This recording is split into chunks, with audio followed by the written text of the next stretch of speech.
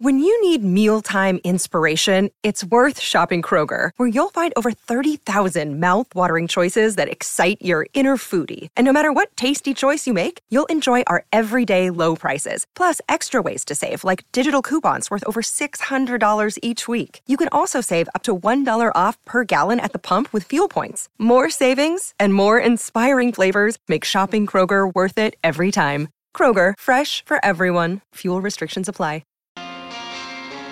Brick Lane One Love Pale Ale, brewed by the award-winning team at Brick Lane Brewing. Drink responsibly.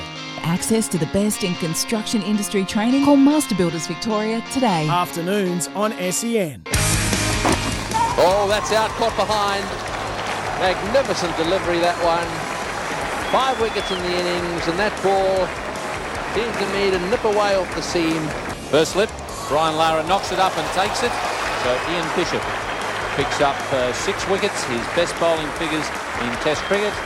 The West Indies have won the series and they retain the Frank Worrell Trophy. It's Callum Bass's Test match hype party. We're here in Perth ahead of the first test on Wednesday between Australia and the West Indies. Our coverage beginning at midday Eastern Daylight Time. Jared Waitley leading the coverage with myself, Adam Collins, as well as Simon Kadich, Damien Fleming, Ian Bishop, Brad Hogg, Peter Lawler and Bharat Sundaresan. And we have one of those men with us here now. It's Ian Bishop. You're hearing him there on the play on 6 for 40 here at Perth when the West Indies were victorious in that famous test in February 1993. Ian Bishop, welcome to Australia. Welcome to SEN. Can't wait to have you with us. Thank you very much for having me. I can't wait as well. The voice of West Indian cricket and indeed a place that you love playing, Perth specifically, and the team as well. You had so much success here over the years. Yeah, the old ground, the WACA, was always very generous to us in the olden days. I suppose I can say that now with its bounce, its pace. Back then, our bowlers obviously had a height advantage over most in the world, and the batters enjoyed pace coming on and bounce. But I think it was a bowling fraternity that was a great assistance to us. So hopefully, this new generation can forge a path for themselves.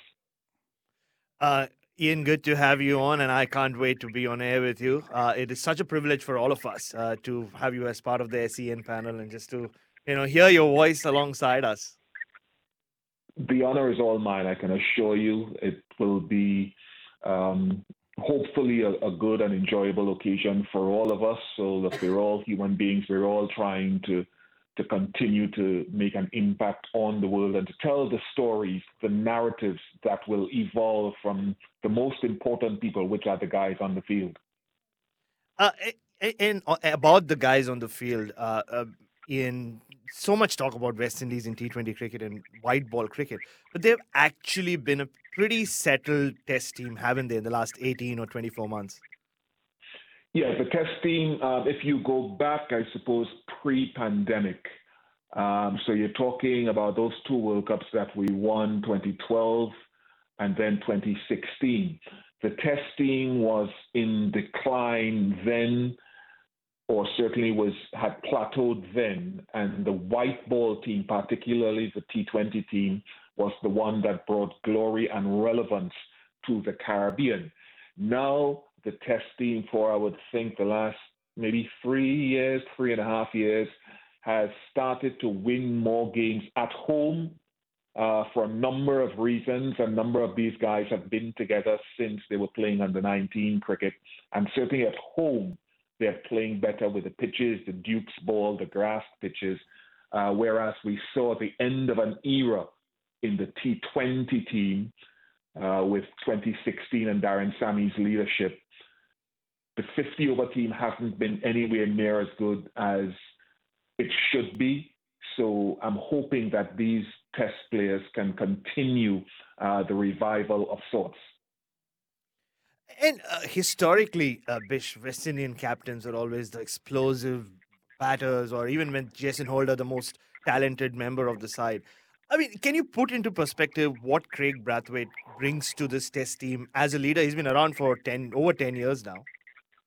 Yes, Craig started in 2011 when he was perhaps 16 years old. I think he made his test debut against Pakistan. Right. There have been a lot of issues in West Indies cricket, far too many to to chronicle in any one test series or test match, much less an interview. What happened was Jason Holder had led this team from 2014 Sri Lanka to Australia, that 2014-2015, and had been doing a steady job.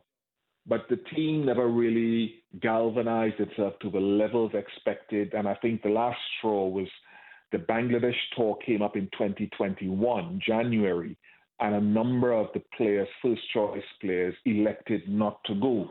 And so Craig Brathwaite, who might have been struggling to get into the team, had the full team toward Bangladesh, put up his hand and said, he was asked if he would lead. He said, yes, I will lead. He's a man of very few words, a quiet man who prefers to lead by his performance.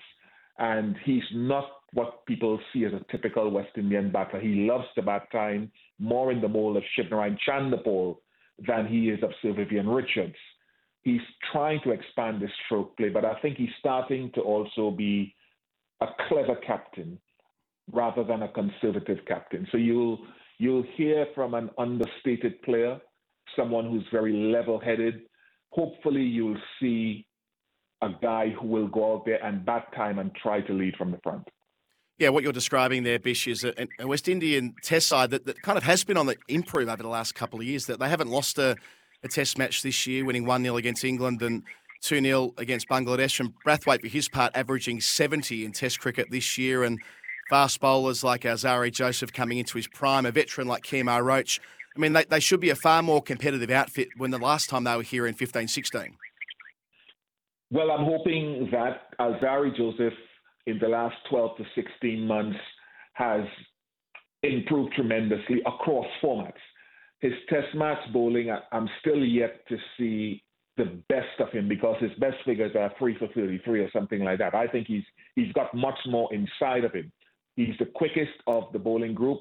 You'll see a young man called Jaden Seals, 21 years of age, not quick, not frighteningly quick, but a lovely outswinger, nippy pace, and hopefully he continues to develop. I'd like to see Jason Holder get back to at least his best bowling form because of his height, because of his control. If he gets back to his best, because this year has been a lean year for him in Test cricket, then he can be a good addition. Kemar Roach still has something to prove away from home because his away from home record is not as astounding as his home record, which is absolutely superb. And then the backers will they'll have a big test on their hands against this Aussie attack in these two test matches at these two venues. Yeah, I mean, I'm really looking forward to seeing how this current lot goes, Bish. But just if I could take you back to your playing days, you spoke about being competitive, and you listened to Wasim, Akram, and Waqar Yunus talk about each other. There was such healthy competition between them. Like, what was it like when you were sharing that ball with Ambrose and Walsh at all your peaks at that point? I was in great admiration of them. I always sort of regale people, anyone that would listen with, let's say we were playing at the WACA, which is my favorite venue to bowl at of any that I've played at across the world. 1992-93, for example, when Kirtley was running in and he got that 7 for 1 or whatever it was, standing at fine leg or standing at mid-on, it was just sheer admiration for his relentless ability to hit the same target over and over. His control, that not higher than Courtney Walsh, who was exceptional. Courtney was more experimental in what he would do. Kirtley wasn't. He would not give you a drive if he could afford not to. He never shifted too much from a fourth stump, fifth stump line. And his belief in himself, as well as Courtney, their mental strength to know that the higher the challenge, that they would rise to it, is something that is hard to explain. But they were two really great bowlers that impossible to emulate.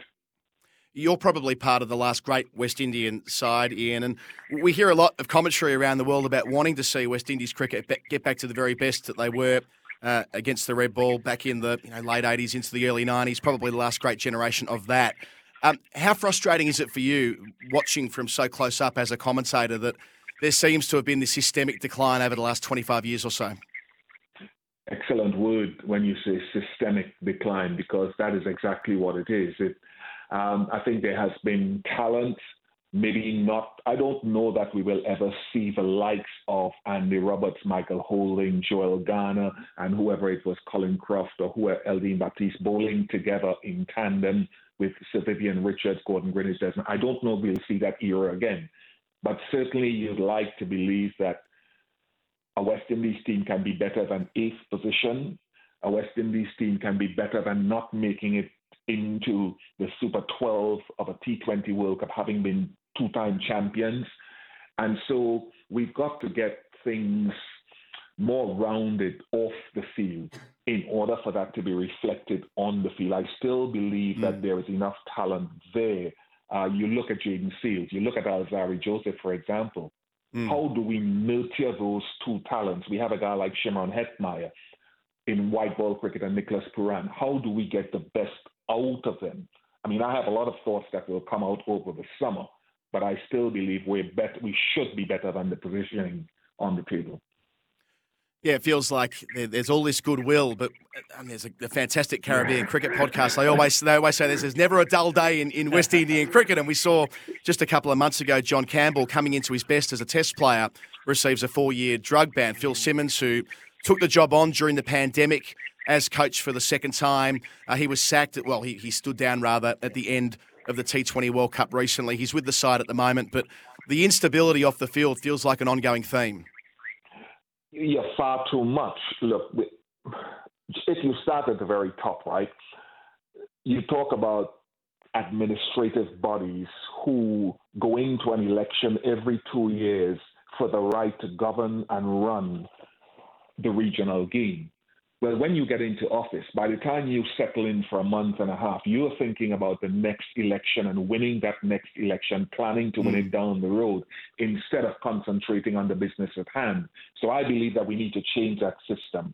If it's a 4-year system, to give whoever the people are that are running the game a chance to embed themselves and focus on the cricket, the identity and the running of the cricket, rather than thinking election, re-election all the time. That takes away the focus.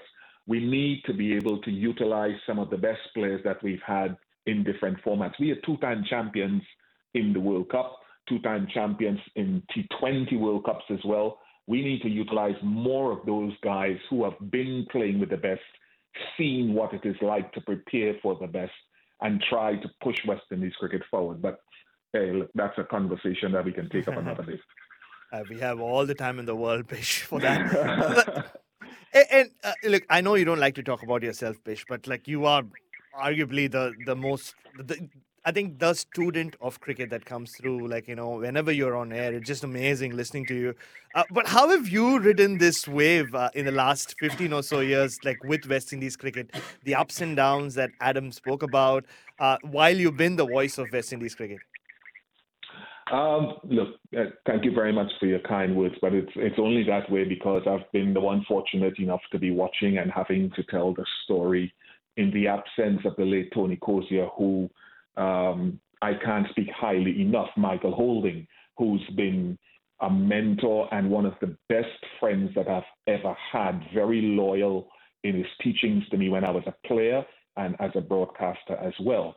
So it's been hard, and it's getting harder. And this T20 World Cup hit me like a rock, because I think you hear the platitudes from some quarters, and sometimes it sounds a little condescending that the world needs West Indies cricket, and what's the adjective that is used, that they're unpredictable. What does that mean, unpredictable? Today your best game, tomorrow your worst? I want to see a team that gets past that. A team that might not win every day, but at least they bring their best effort every day. And that landscape is being challenged now because of all the leagues that are out there. New Zealand are feeling it. Sri Lanka are feeling it. West Indies, perhaps more than most, are feeling it. So the next year, 2023, in West Indies cricket and world cricket, are going to see some challenges which are unprecedented. But again, it's been hard to watch. But I allow these guys to forge their own identity and don't judge them by the great standards of the guys who came before myself, the Laras, the Ambrose, who played along with myself. Ian Bishop, so wonderful hearing you talk about West Indies cricket. Can't wait to be sitting in a commentary box with you in a couple of days' time at Perth Stadium. You'll be front and centre of our coverage. We'll see you over West. Thanks for having me, and I look forward to the test matches. Okay, that was the great Ian Bishop, the voice of West Indies cricket, and we'll be back after we've just had a breather here. We're not far away from speaking to the coach of the West Indies side, Phil Simmons, for more conversation around the current group they've got in Australia on the Colo and Baz Test Match Hype Party on SEN Cricket throughout the course of the afternoon.